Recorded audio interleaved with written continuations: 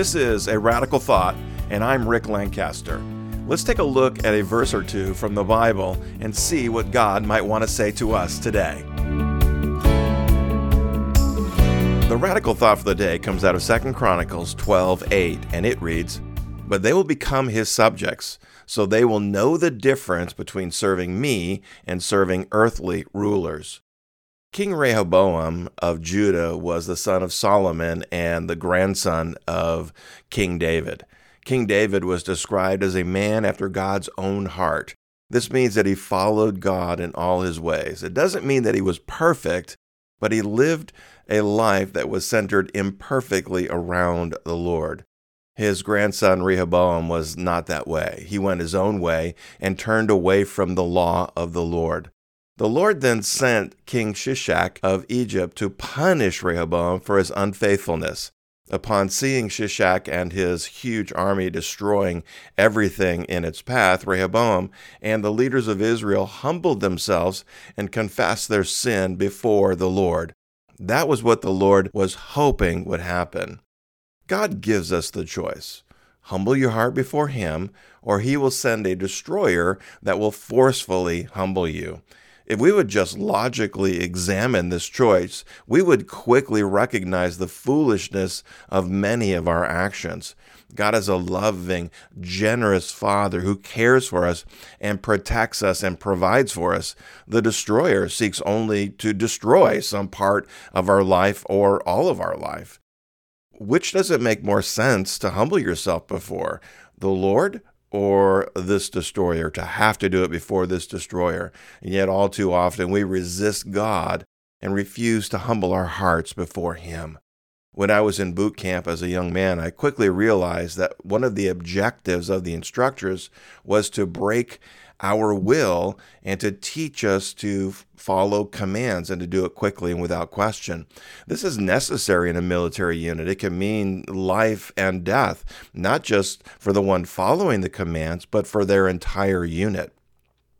I learned quickly that by humbling myself before these instructors that I would be more successful. I saw men who would resist this process, resist the leadership and instruction, and they paid a price in various forms of discipline or punishment. God's purposes are similar in life. He wants me and you to learn to follow His commands quickly and without question. I've come to recognize the direct connection between a humble heart and God's blessings. The more quickly I respond, the more successful I am in this Christian life.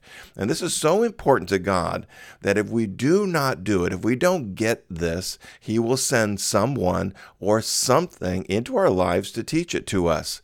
The problem with that other instructor is that he doesn't love us, or it doesn't love us or desire to see us prosper as God does. But if that's what it will take to teach us how to serve God with a humble heart, God is willing to let us endure it. The choice is ours.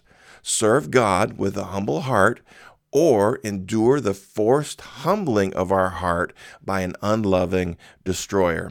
If you are in the hands of a destroyer right now, simply humble your heart before God and ask Him to help you to serve Him. God may not deliver you until you have done that, because that may exactly be why you are in the hands of the destroyer in the first place. Jesus, teach us to serve You with a humble heart.